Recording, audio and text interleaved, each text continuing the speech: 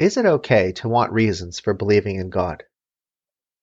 It's curious that in most areas of life, we are told that we should follow the evidence to know what we should do or what we should believe. Will this vaccine work to stop the virus? Wait for the scientific evidence, we are told.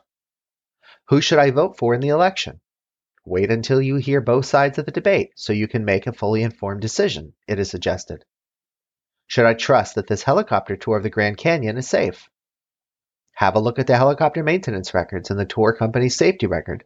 Seems the reasonable answer. In fact, on nearly every issue under the sun, we are told to make decisions based on what is the most reasonable to believe or to do. Why is this? It's simple, really. If what you believe about the world is inaccurate, very bad things could happen to you. If you believe that leaky canoes are safe, your canoe might sink. If you believe that trains are actually made of jello, and that people who stand on the tracks in front of incoming trains experience a wondrous cool ooze flow around their whole bodies, then your life and your odd views will end very quickly. We want our beliefs to be true because true beliefs are those that accord with reality. And we want our decisions to be good and reasonable because what is good and reasonable is what is best for human beings.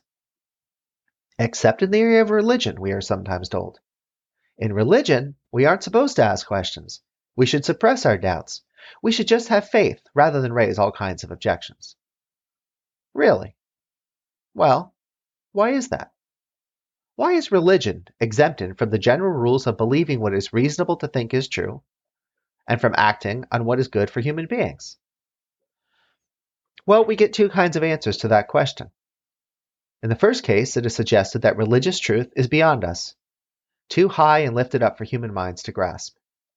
How is a mere finite mind supposed to grasp an infinite thing, after all?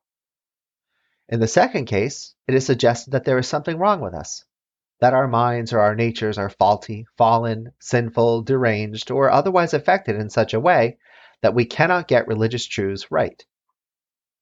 So let's begin by examining these two answers.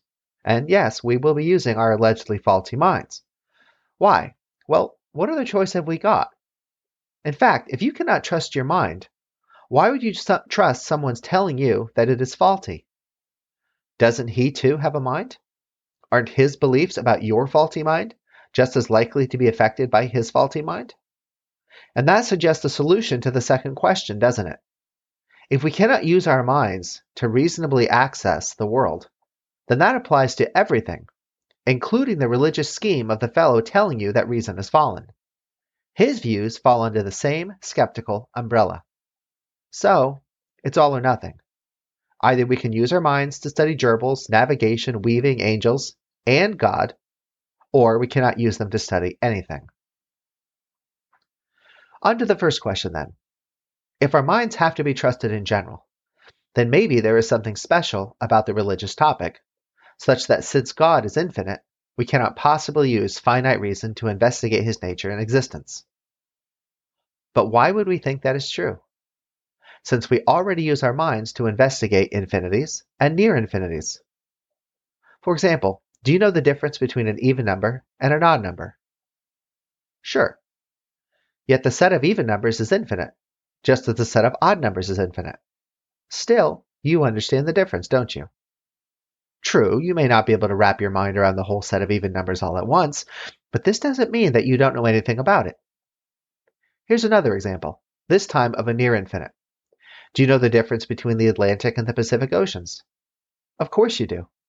And you probably know a lot about the differences in their properties. Yet, you cannot wrap your mind around all that is true of the Atlantic or the Pacific, can you? No. But that doesn't mean you don't know some things about them. You don't need to know everything in order to know anything. The same principle applies to religious objects like angels, that are finite actually, and the infinite God. We can prove that since God is infinite, there are an infinite number of things that we do not know about him. But it does not follow from that we cannot know anything about him. On the contrary, even to talk about whether God exists implies that we have a definition of who we are talking about. We know what we mean by all-loving or all-powerful, so that we don't confuse our search for God with a search for a chipmunk. Thus, even the question of whether God is too high for our allegedly little minds implies that our minds are just fine for knowing enough about God to ask the question. What does all this mean? It means that you're just going to have to go out and look. You won't know whether God exists or, if he does, how he operates, unless you look for yourself and consider the arguments on your own. There's nothing wrong with that. On the contrary, that's just using the human nature that the theists tell us God made in his own image. If it's good enough for God to copy from his own image, you'd think it should be good enough for us to use in searching God out. And that's our unsettled mind question for today from your very own friendly philosopher, Dr. Jeffrey Tiel. For lots more, come visit me at jeffreytiel.com. That's JEFFREYTIEL.com.